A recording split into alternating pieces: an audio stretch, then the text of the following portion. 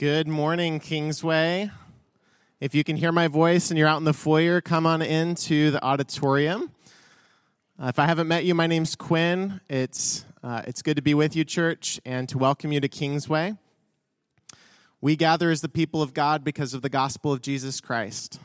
Jesus saved us from our sin. We declare our faith in that. We gather as his people today. If you're new and are interested in connecting with Kingsway more, we would love to get to know you, and the best way to do that is visiting kingsway.cc and fill out a short Connect With Us form that's there on our homepage. But I will tell you, that's not going to be your first time to connect with us as a church. If you walk in here and you're new, somebody's going to spot you. Somebody's going to come up and have a conversation with you. And obviously, that's where you're going to be able to get to know us in a real and authentic way. But by filling out that form, that allows us to reach out to you with more information about the church and also some additional care and resources. I have a few announcements for this morning. First of all, the last couple of weeks, we've been talking about how we are a word-centered church, how God speaks to us, he's revealed himself through his word, and how we are a word people. We're a people of the book, right? And so there's two different ways that we want to see our church strengthen this year at Kingsway in this way. And so one of those is that there are several pastor-recommended books in the bookshop for this year. These are not just okay books, they're not good books, these are great books, okay? And these are dealing with issues like anxiety and depression or evangelism or what's going on in culture today. And so if you're looking for a really good book on something like that, head over to the bookshop. You can loan a book or you can purchase a book, but that's one way that we want to encourage us this year. The second is that this year we're offering several Sunday classes for adults. We were going to start our marriage class this morning, but we're actually going to be postponing that by a week at a minimum. So God willing, starting next week, we'll have our 4-week series on marriage. That's going to be held in Spanish, led by our brother Mario. And then following that 4-week series, we're going to have a series on evangelism led by Caleb Collins. And so if you want to mark your calendars for that, that's going to be mid-February, and that'll be another 4-week series. So we'd love for you to be participating in one or both of these. In fact, a challenge for us this year could be, if you consider it, maybe you're not a reader that's going to read all 8 books that were recommended. Maybe you're not going to be at every single adult Sunday class, but challenge yourself to do one of those, okay? Read one of the books or come to one of those classes. That would be an excellent way to grow and participate this year. A second announcement for today is that we are near to opening our first Sunday of the month for King's Kids. So down that hallway, every other week of the month, we have our classes, but we've been in need of additional support for the first Sunday of the month, and we are really, really close. We, in fact, need only 2 people to step up in order to make that possible to where King's Kids could happen every single week. So here's what we need. We still have a need for 1 person to assist in the King's Kids administration desk and 1 person to assist as in the nursery. And so both of those are on the first Sunday of the month. If you are able to serve in that way, you can talk to Karin. Her email is on the slide behind me. All right, and then finally, an exciting announcement. This last summer, we had a regional youth retreat, and it was amazing. I personally was not there. My sibling was getting married, but I talked to all these young people that went from our church, and they were blessed, tremendously blessed. They saw the grandeur of God, the dazzling nature of God, and they were able to build relationships with one another and with other young people in our region. And so that is now going to be available coming up this June 8th through 10th. They just released the dates this week. So mark your calendars. The estimated cost is about $150 per person. So talk as a family. If you have middle and high school students who would be interested in participating in this, and if you as a parent want to participate, we would love for you to attend. So June 8th through 10th, mark your calendars. And as a final reminder for this week, typically we would have our Frontline Together night. That's where parents and young people come together for teaching and worship. This week, we're actually going to have small groups. Admittedly, that's because my wife is due to have a baby any day now, and so we're going to switch up the schedule a little bit. So 7:30 small groups at the church. Okay, well, let's go ahead and stand if you are able and respond to this call to worship the Lord. This comes out of Isaiah 64. And before I start, I want to just meditate on something with us.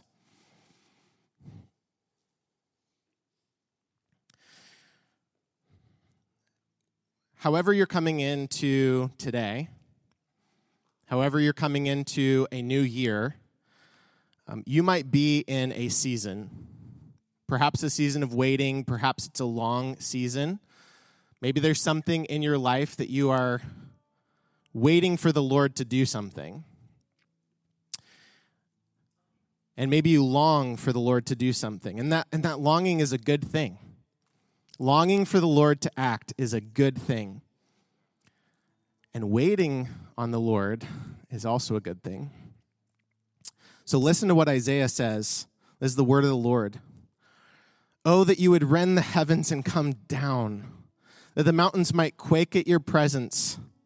As when fire kindles brushwood and fire causes water to boil, to make your name known to your adversaries and to the nations, that they might tremble at your presence. When you did awesome things that we did not look for, you came down and the mountains quaked at your presence. From of old, no one has heard or perceived by the ear, no eye has seen a God besides you, who acts for those who wait for him. So, church, if you're in a season of waiting, that waiting on the Lord is a good thing. That longing for the Lord to act is a good thing. And that gives us reason to sing because there's no other God like our God. Amen?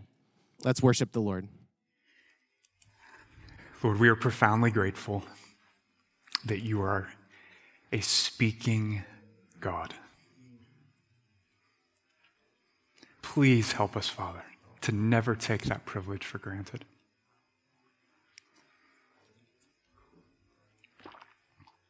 Guard us from evaluating what we hear this morning, asking, does this line up with my thoughts or my preferences or what I want to believe or what I would like to be true? Help us to approach your word with the humility of revelation receivers, with a spirit of dependence on you to make yourself known. Lord, we choose right now to posture ourselves as creatures asking for an open ear, for a humble heart, that you might implant your word deep in our souls. Help us to remember in all we hear this morning, Lord, that this is not a collection of spiritual recommendations or religious theories or the notions of men, but this is the very expression of the radiance of your eternal glory. Help us to listen that way. Help us to weigh your words that way. Though we come to a different mountain than Israel did at Sinai, we want to have the same fear of the living God beating in our hearts. Wherever that's not present right now, help Jesus. Wherever our minds are prone to wonder, help Jesus.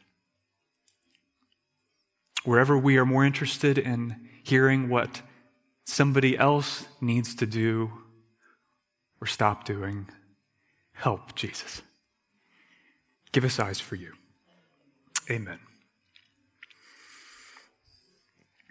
We tend to think of this world that we live in, I think, friends, in two categories. At least we're really tempted to do this. So you have the material world where the story of human history goes down, right? That the world in which we are born, where we work, where we live, where we buy groceries, where we get married, where we raise children, you name it, the material world, the physical world. And then we have the spiritual world in contrast, where we think God does his thing, so to speak, where he works, where he moves, where he's kind of busy with all the stuff that people talk about and Christians sing about in church on Sundays. Two worlds, both real, many people would acknowledge, even non-Christians.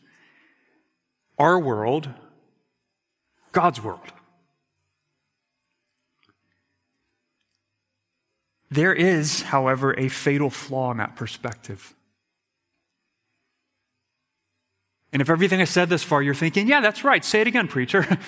Listen carefully, because there's a fatal flaw in that perspective.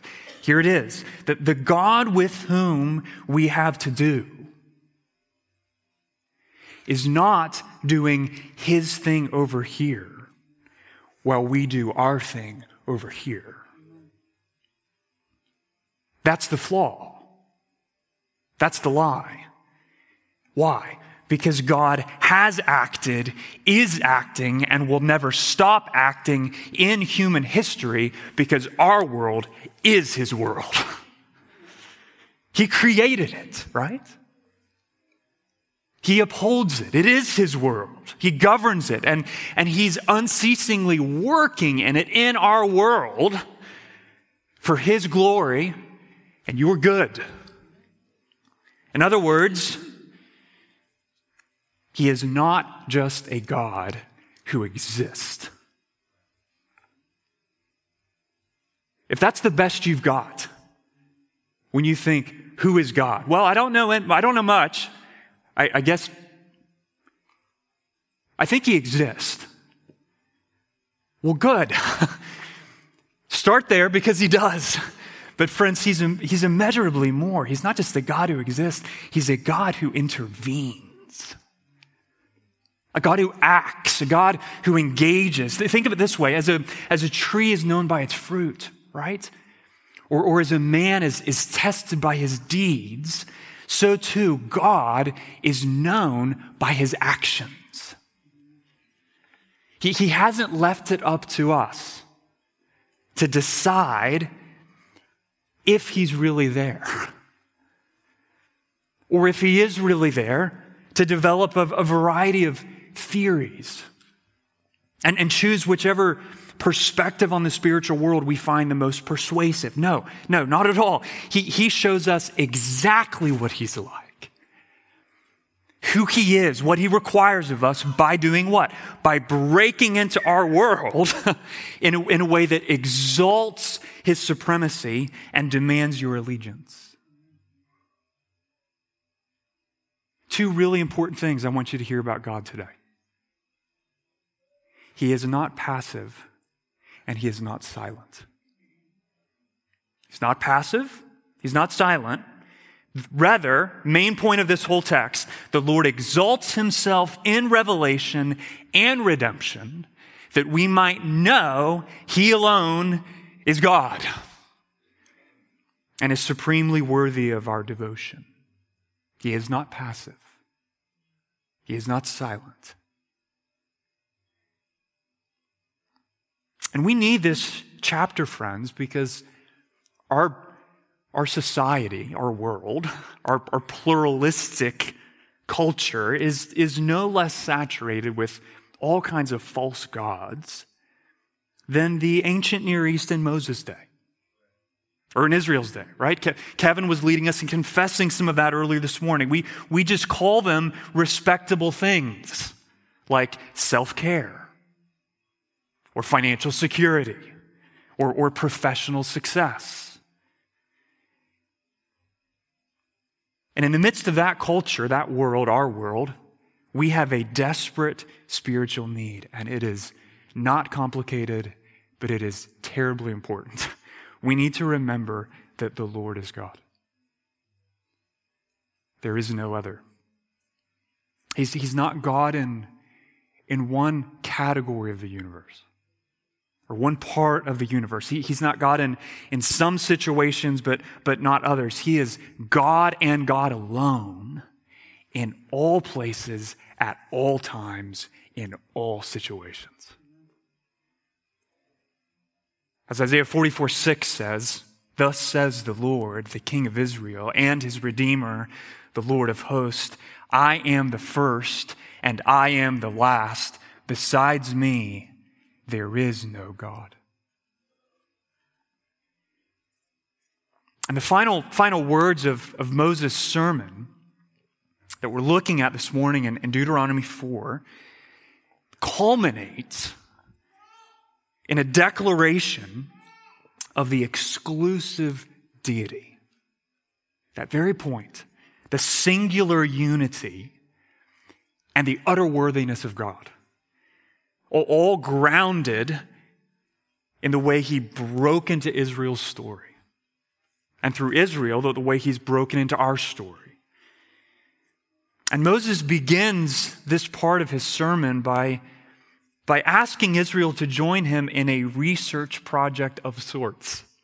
And how many of you out there love the thought of a research project or a research paper? But imagine listening as Moses challenges you to join him in doing some research, in a little examination, in a little study, in an ancient Near East equivalent of a Google search. Look at verse 32.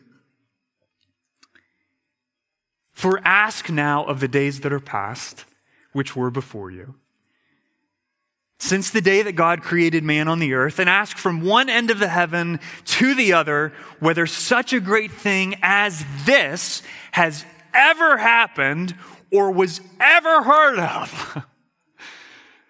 Moses isn't quiet when he's preaching that, right? There's passion in those words. Because the two great things, we're going to look at this in two parts, okay? The two great things that are a part of this great thing, there are two parts to that the Lord did for Israel, are the same two great things the Lord has done for us, brothers and sisters. Same two things, different moments in redemptive history, but categorically the same two things. Here they are. It's not complicated. One, he exalts himself in revelation. Two, he exalts himself in redemption. Point number one, first great thing. God exalts himself through revelation, verses 33 and 36. The whole structure of this passage is Moses is just taking loops, driving by through the same spiritual principle again and again. And every time he drives around that corner, he adds something a little bit different. He's embedding our soul, as it were, in something we really need to get.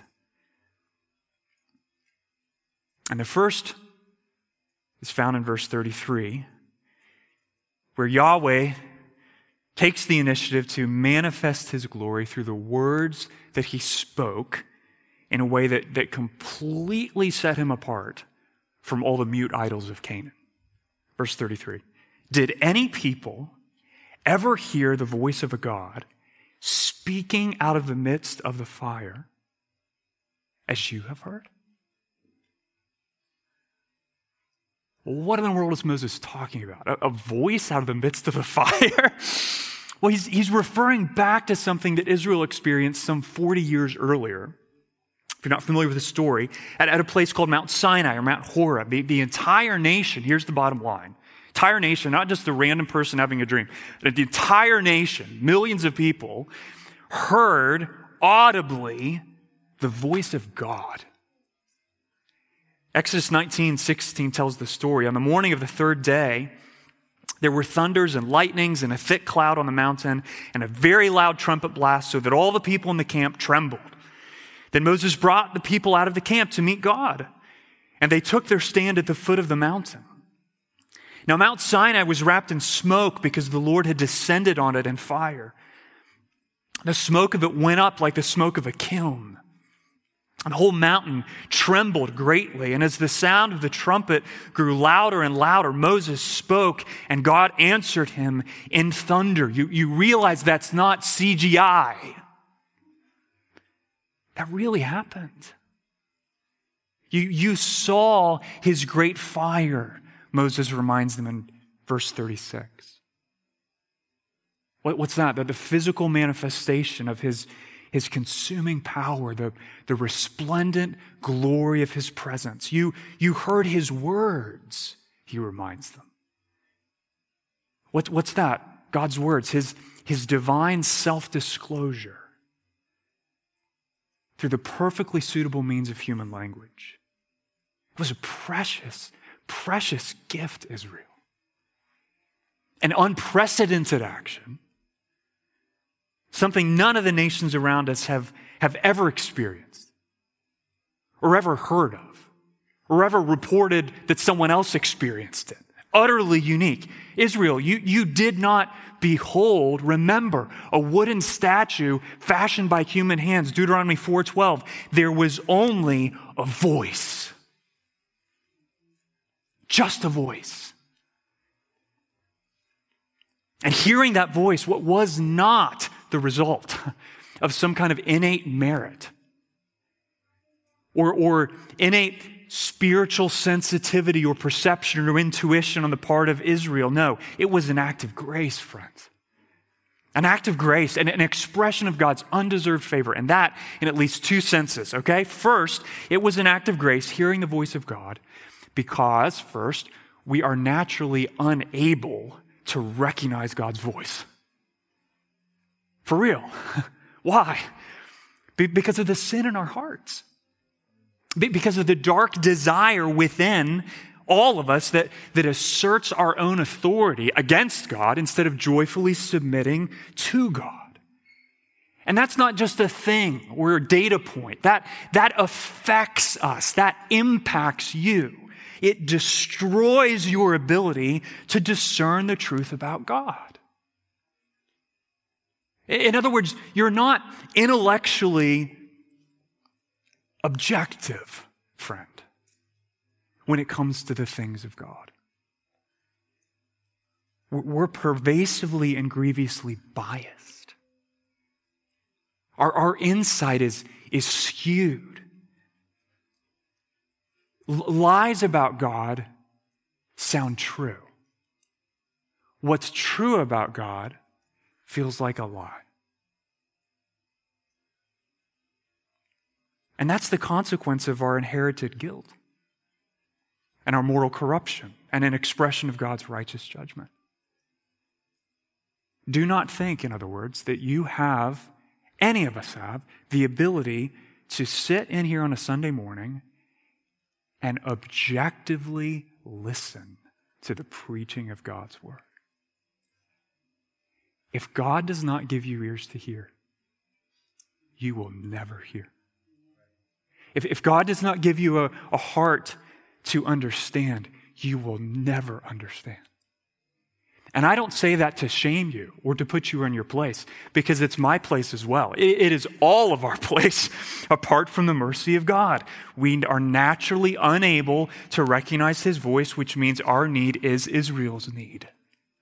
What's that? God must enable us to hear his voice, right? We have no independent ability, this is the point, to grasp who God is. Human beings don't have that, or to recognize his voice from all the other voices out there. The Spirit of the living God must open our eyes, open our ears to hear the glory of God's self-revelation in Scripture. Because we're naturally deaf and blind. I mean, it's why the psalmist rejoices in Psalm 46, Lord, thank you for this, thank you for this, thank you for that, and thank you for this. You have given me an open ear.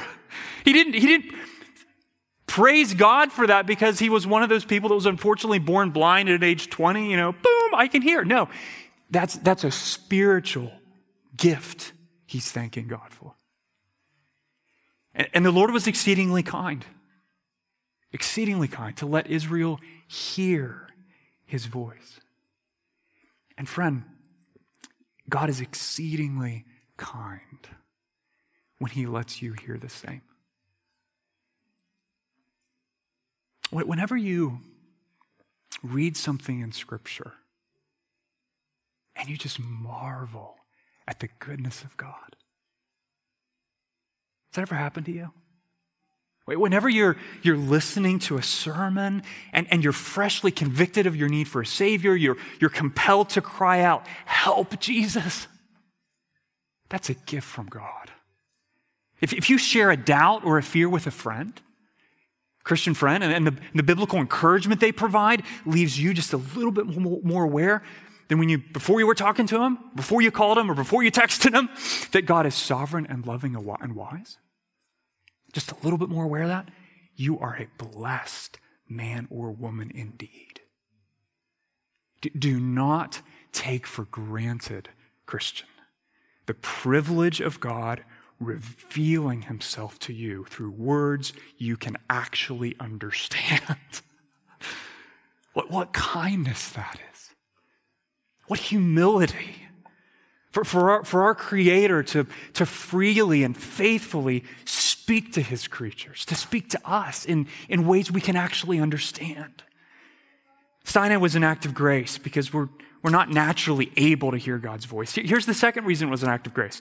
It was an act of grace because when Israel heard God's voice, she didn't die. Did you see that one coming? Look at verse 33. What's the climactic marvel? What's the greatest miracle that Moses has his eye on here at the end of the verse? It's not the fact that God spoke. You realize that? That's no surprise to Moses at all. Why? Because he knows the Lord of the universe is a personal, communicative God. So what's the miracle? What's the surprise? It's the fact that when you heard the voice of God speaking out of the midst of the fire, guys, you lived. You didn't die. You're here. You heard, you lived. You heard. You're still here. If that doesn't blow your mind, you do not know the living God. Why do I say that? Because God's voice is an expression of the weight of his glory. Psalm 29, verse 4, the voice of the Lord is full of majesty. What's that mean? That it's a revelation of the matchless splendor of his nature. What is the collective testimony of Scripture tell us to expect, lead us to expect when a holy God collides with sinful men? What does the Word of God lead us to expect, tell us to anticipate? Well, what does an entire generation of Israelite corpses buried in the wilderness say? Or what do Nadab and Abihu's charred bodies outside the holy place say? Or what does Isaiah's cry in the courtroom of Yahweh, "Woe is me, for I am lost," say? Or what is Peter falling at Jesus' feet and pleading, "Lord, would you just depart from me? Because I'm a sinful man, Lord." What does all that say? All those examples, all that evidence, what is it? It says something, friend. It's something we've got to see, that when holy God collides with sinful man is undone and overwhelmed and eviscerated and destroyed. That's what happens to sinners when God reveals his all-consuming majesty. And you realize this, that's exactly what he did at Mount Sinai. When he spoke to them out of the fire. Remember this, okay? Because we can get this so wrong. God's word, the words of his mouth, it's not just information about God.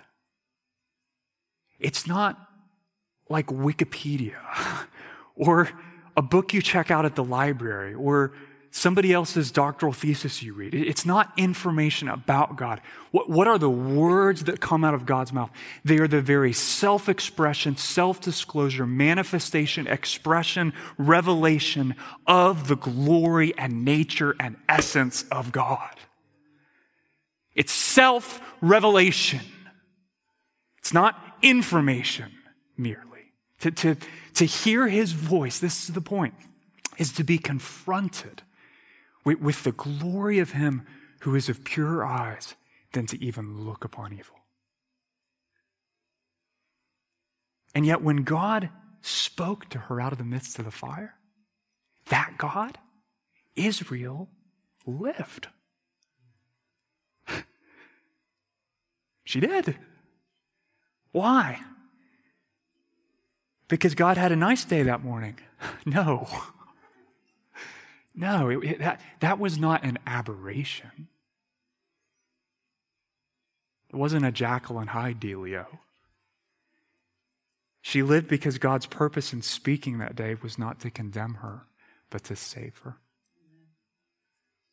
The reason, look at verse 36, the reason God spoke to Israel is the same reason he speaks to you today through his word, friend. Verse 36, he let you hear his voice, that purpose, goal, aim, divine agenda, he might discipline you. How did God discipline Israel at Sinai? Because we generally avoid that word, because we don't like that word. Well, he gave her statutes and rules to follow. What? That she might experience the blessing and life and joy of relationship with him, of doing life God's way. So what does that tell us? That both then and now, discipline is training in the way of righteousness. Instruction in the way, training in the way. It's both corrective, don't do this, and formative, do this instead. And the entire law that God gave Israel, all we've seen or we're about to see in Deuteronomy, all of that also included provisions for how she could be forgiven and restored whenever she wandered away from that path of life and blessing, right? She needed the Lord's discipline. Friends, we need it no less than Israel. You need it no less than Israel. Why? I think I'm a pretty good, reasonable guy. Matthew, why do I need discipline? I'll tell you who needs discipline. My kid needs discipline. We need discipline. You will never outgrow your need for the Lord's discipline. You'll never mature your way out of the house of God's instruction and your dependence on that instruction. The amount that is corrective versus the amount that is formative is constantly changing. But we never graduate out of that need. Why? Because we're creatures. And because wisdom in the things of God is never found by looking within yourself or listening to yourself. Wisdom in the things of God is found by listening to what God says about himself. And I'm not talking about some kind of subjective spiritual impression of what God is saying. Well, I think God is saying, well, I thought God is saying, well, I like to think God is saying. No. Nor am I talking about some internal subjective sense of what God is saying. I'm talking about God's inerrant, authoritative word, friend. What God himself has said, graciously given to us in the pages of Scripture. Proverbs 6, verse 23. For the commandment is a lamp, and the teaching a light, and the reproofs of discipline are the way of life. When you open the Word of God, you should rejoice because this Word is like, I love to tell my boys this, it's like the blue lights on an airport runway telling the plane exactly where to go if everybody in that plane is going to live and not die. Nobody, I've never heard one person who flies say, can they just get rid of all the dumb lights on the runway? I would prefer to kind of land diagonal today. It's like, no. I want a pilot that goes right down the middle, right? Why? Well, because if you're a flying traveler, you know the path those lights mark out for me is the path of life and blessing and safe arrival at home. That's what the Word of God is. Marks the path of life, gracious discipline. Proverbs 1:5, let the wise hear and increase in learning. If you want to be a wise man or woman, I want to ask you to raise your hand, but I imagine this room is filled with people that, not in an arrogant sense, I want to be wise, Matthew. I don't want to be a fool. Well, there is one action you're going to have to become good at. And that's it. Let the wise, what? Hear. You want to be wise? You're going to have to learn to hear. To hear the voice of God and increase in learning. That was the gift that God gave Israel, the gift of hearing his voice, not to condemn her, but that she might be saved. Here's the second great thing God did. Exalts himself through revelation. Here's the second. God exalts himself through redemption. Verses 34 and 37 through 38. Remember, Moses is kind of orbiting through this content. Look at verse 34. Here's the second utterly unique thing God did for Israel. Or has any God attempted to go and take a nation for himself from the midst of another nation by trials, by signs, by wonders, by war, by a mighty hand and an outstretched arm, and by great deeds of terror, all of which the Lord your God did for you in Egypt before your eyes?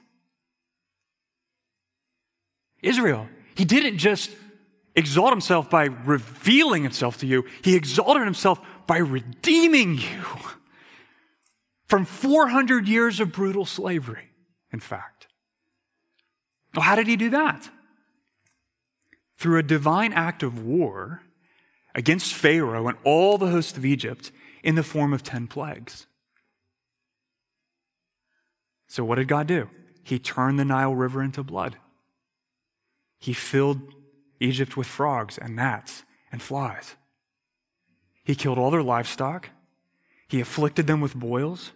He destroyed their crops with hail. What the hail left, swarms of locusts devoured. And then he filled their land with pitch darkness, a darkness to be felt, for 72 straight hours. And then finally, he killed all of their firstborn sons.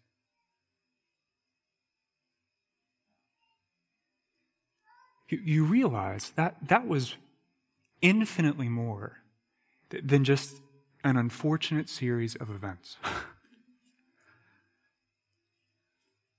That was personal.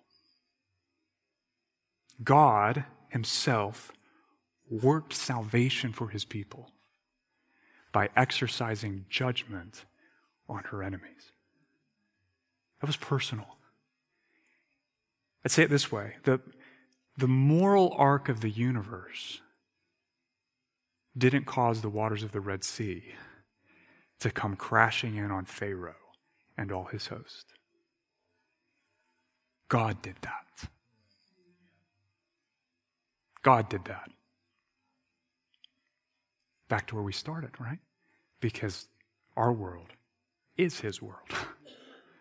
Because he's a God who intervenes. He's a God who acts. It was the might of his hand, Moses says, the strength of his arm, that the so-called gods of Egypt were powerless before him. And verse 37, look there, tells us what compelled the Lord to do all of that, to declare divine war on the enemies of his people. Verse 37, it was because he loved your fathers and chose their offspring after them and brought you out of Egypt with his own presence by his great power. He was fueled by holy love. And we need to linger there. Because I think sometimes even in the church, even after years of singing songs that have the word love and the word God in some sort of connected space, that we can still think of God, the God with whom we have to do, as a dispassionate sovereign. What do I mean by that? Well, he's there, he exists. Okay, maybe I'll grant you that he intervenes. Okay, I suppose I'm supposed to be comforted by the fact that he's working all things together to the perfection of his will. But I'm pretty sure he's basically unmoved by all the emotions that flood our hearts as creatures. Friend, that's not at all who God is. Not at all. The God with whom you have to do is deeply emotional. Do you believe that? Deeply emotional. Now there's a danger in me saying that because we live in a world that idolizes our emotions and feelings, right? I'm not talking about projecting our emotional realities back on the Creator, recreating Him in our image. We're created in His. But the fact that we have emotions is a not so subtle indicator that He too has emotions. They can be corrupted, but they're not categorically wrong. They're categorically glorious.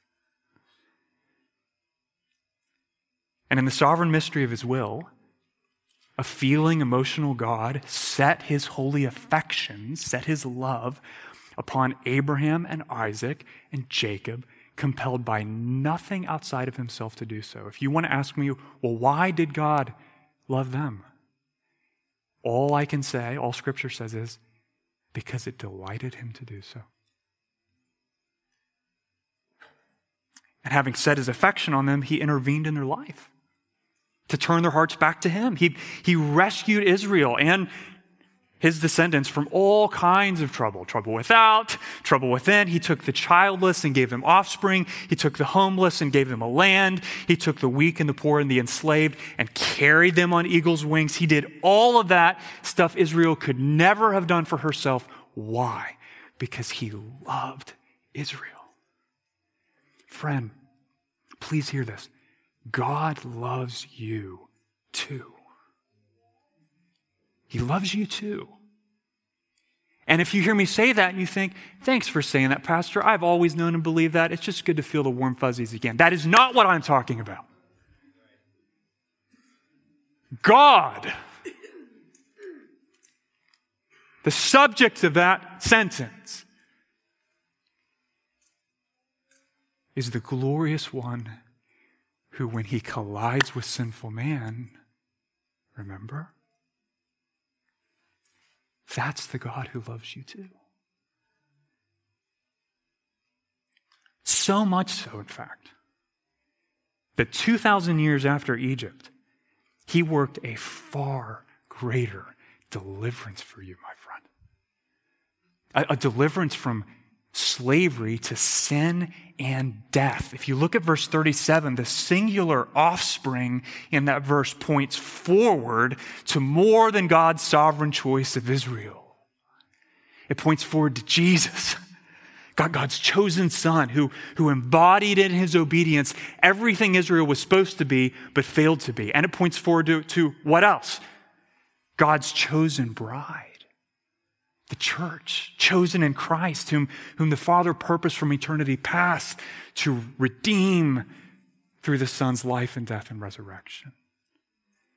The gospel, in other words, isn't a hidden deliverance any more than the first Exodus was. It's a public word, or in the language of verse 31, a before your eyes kind of rescue. Galatians 3 verse 1, it was before your eyes, Paul says, that Jesus Christ was publicly portrayed as crucified. What's he talking about? That through the public proclamation of the gospel, God does what? He confronts sinners like us with the glorious truth of His power to save in an immeasurably greater way than Israel ever knew in the first Exodus from Egypt. To be a Christian is to be loved by the Father, chosen in the Son, and safely brought home through the faith-producing, perseverance-enabling work of God the Spirit.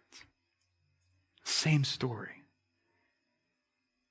But even more than the first Exodus, that redemption is personal. Because in that redemption, in our redemption, God didn't send plagues. He gave us life by laying down his life. Which firstborn son died at Calvary? God's. He exalts his name in Revelation, and he exalts his name in redemption. He did it for Israel. He's done it for us.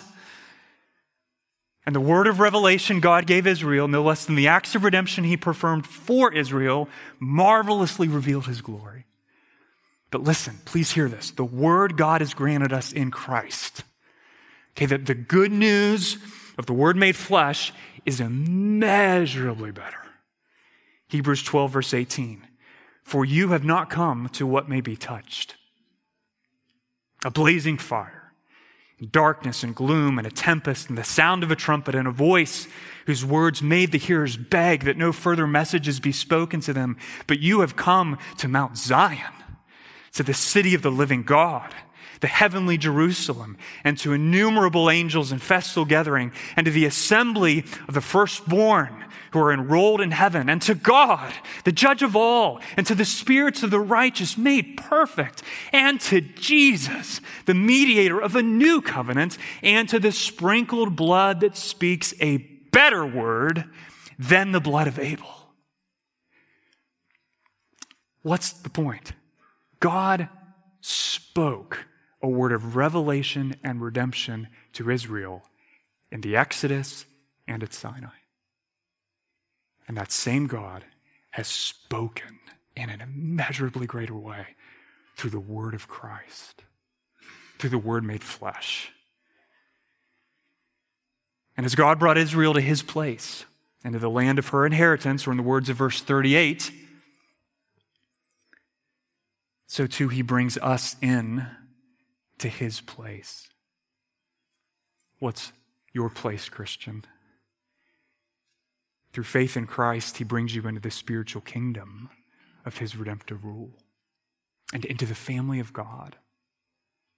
Through baptism and church membership, and ultimately he brings us home to heaven, to his place. But here's what we have to remember, okay? As we rejoice in the way God's exalted himself in Revelation, he's exalted himself in redemption. He did that under the old covenant. He's doing that under the new covenant. Here's what we have to remember, okay? Main point of all of this, ultimately. Then and now, revelation and redemption have always had the same goal.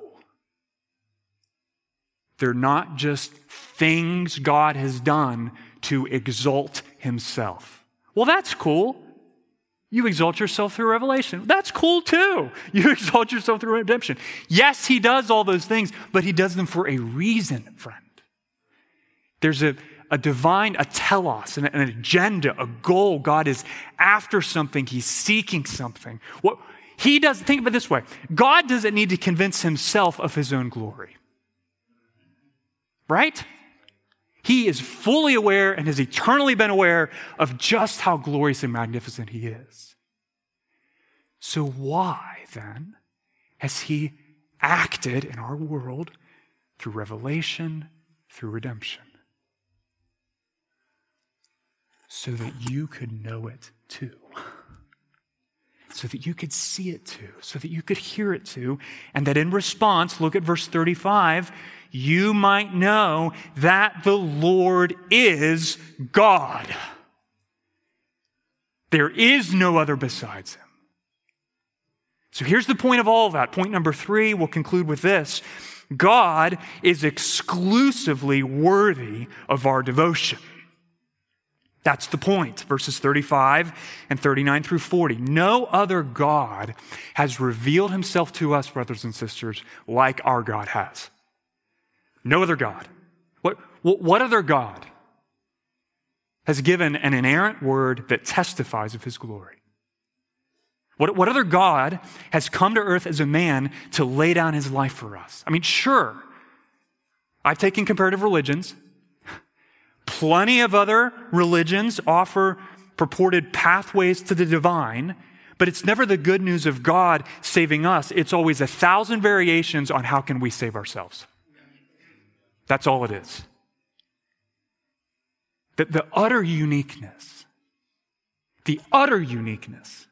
of God's actions in revelation and redemption then and now point to something, to the utter uniqueness of his person. They shout that. They scream that. They put a flashlight on that. There's no one else like him. Not because he's just the best God. Don't shop at Aldi, shop at Kroger, No. Or because he's a preferable God among an assortment of real God options. No, because he's the only God. The true God, the living God. Isaiah 46:9, for I am God. I mean, it's like, Lord Jesus, could we please help us to remember that in all the situations we get into? Right? I am God, and there is no other. I am God, and there is none like me. Is that not your greatest need in every moment of your life, my friend? To know who is God right now? Who's on the throne? Where can I look to make sense of the brokenness of life in this world? Where can I go to find meaning in the midst of futility and hope in the midst of sorrow and gladness instead of shame and freedom instead of slavery? When your adult child calls you and says, I don't want to talk to you anymore. Or when your boss brings you in and says, we're letting you go. Or when your spouse says, you know what? I don't love you anymore, and I haven't for 20 years. Or when your best friend moves away or gets married again, and it just feels like life is passing you by. What do all those moments and 1,000 more in our life, what do they all have in common? Every one of them. It's a moment, it's a today where we need to know and lay to heart verse 39. Fix your eyes on that verse. It's a moment, it's a today that the Lord is God. In heaven above and on the earth beneath, and there is no other. You realize, Christian, to be a Christian is to believe that, by the way. You realize we don't believe that because we like that thought. Or because it's just an easier way to navigate a dog-eat-dog universe. We believe that because that is what God has shown us about himself. Think about that. His acts of revelation, culminating in Christ, his acts testify of his supremacy. His actions of redemption, culminating in Christ, testify of his supremacy. He doesn't ask you to believe on a whim that he is God and there is no other. Through his actions in human history, he shows us that he is God and there is no other. Notice the call to trust God alone in verse 39 is grounded and rooted in God's redemptive revelatory actions in verse 37. What's the logic? Because he loved and chose and brought you out of Egypt, know therefore today that the Lord is God. But even as I say that, I want you to be really careful. Be very careful, friend. Very careful.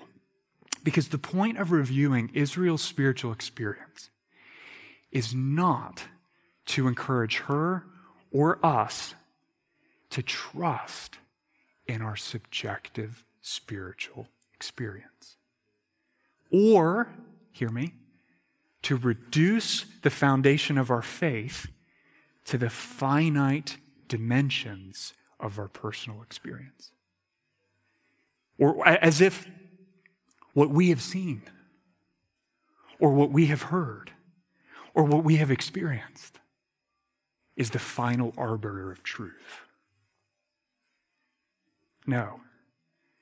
The point of remembering God's actions in history is that we might trust what God has objectively shown us about himself through the way he has acted in history. You don't want your faith in God, we throw that word around like it's a hot potato, okay? You don't want your faith in God to ebb and flow on the tide of your latest spiritual experience or your fluctuating emotions, okay? That's not faith in God at all. That's faith in you, in your experience of God.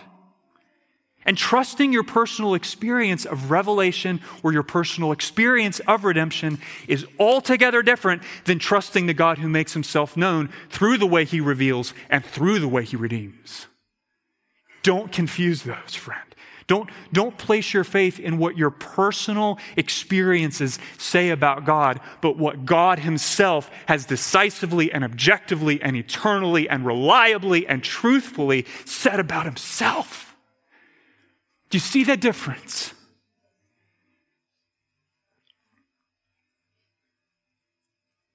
And if your faith, genuine faith, monotheistic faith, is in God himself, for who God himself has revealed himself to be, in Christ, how will you know? How will you know, to use my youngest son's favorite word, your faith is legit? Buddy, is that a legit mailman? It's like, well, it's like, oh, don't get me started. Proper English, people. How will you know if your faith in God is legit? That it's not in your personal experience of redemption, your personal experience of revelation. It's in what God himself has said about himself through redemption and through revelation. The difference, right? How will you know you're over here, not over here? Especially if you've grown up in the church. Well, here's the answer. It's found in verse 40. You'll know through the way you obey his commands. Therefore, you shall keep his statutes and his commandments, which I command you today, that it may go well with you and with your children after you.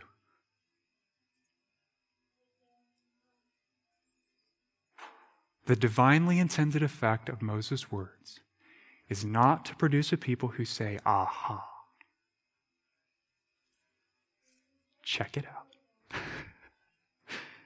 Look at us. We know the truth about God. We're grounded in the gospel, unlike all those social justice warriors out there.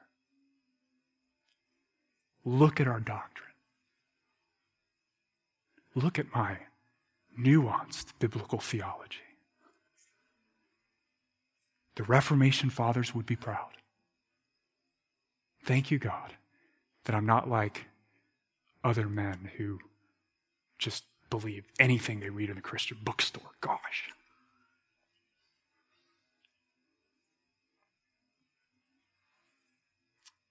Friends, the Reformation fathers would not be proud of us at all if all you have is a correct statement of faith. James 2:19. You believe that God is one? There is no other? You do well. Even the demons believe and shudder. The whole reason God exalts his name in revelation and redemption is to show us that he is exclusively worthy of our devotion. Okay? Not in the abstract, but through faithful obedience of his commands. That is the true test of your theology. That's the true test of our orthodoxy. That's what sets a genuine Christian apart from a demon. It's not about what we know. It's about whether the pattern of our life confesses or denies that the Lord is God and there is no other. Think of it this way. Here's why this is so relevant. When obeying God's word and all it says feels incredibly hard to you, and you find yourself thinking, surely, there must be another way to find life on this planet. This doesn't feel life-giving at all. Blue lights, yep, doesn't feel life-giving at all. What do you need to remember, friend? You need to remember that the Lord is God and there is no other. You cannot avoid him. That's the point. You can ignore him. You can pretend he's not there. You can act like you are God and he is not. But in the end, you can't create as a mere creature a categorically different spiritual reality. You're a creature. You're fashioned by God in his image and for his glory. That means you are accountable to him and his purposes for your life will prevail, whether that is through judgment or through salvation. May it be the latter, friend. For the Lord loves you. He died for you.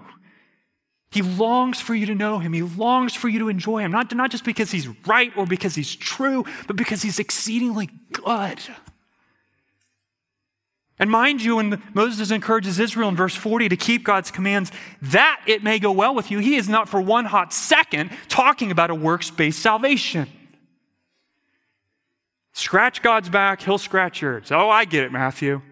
No, what is Moses saying? Something that is still timelessly true today. He's saying the path of obedience to God's commands, starting with what? God's command to repent of our sin, place our faith in Jesus Christ. The path of obedience to God's commands is always a path of blessing and the only path of blessing. Always and only. Psalm 31:19. Oh, how abundant is your goodness, which you have stored up for those who fear you and work for those who take refuge in you in the sight of the children of mankind. The Lord is exclusively worthy of our devotion. That's why he exalts himself in Revelation, exalts himself in redemption. But what if we fail? What if we fail to live that way? What if you fail this afternoon? What if you find yourself living as if someone or something else is more worthy of devotion than him? I mean, maybe in your head, you know they're not more worthy than God, but you just like running after them anyway and living for them anyway because you don't like what God requires. Or living for this instead of for him lets you, at least so you feel, hold on to some measly shred of self-autonomy and authority.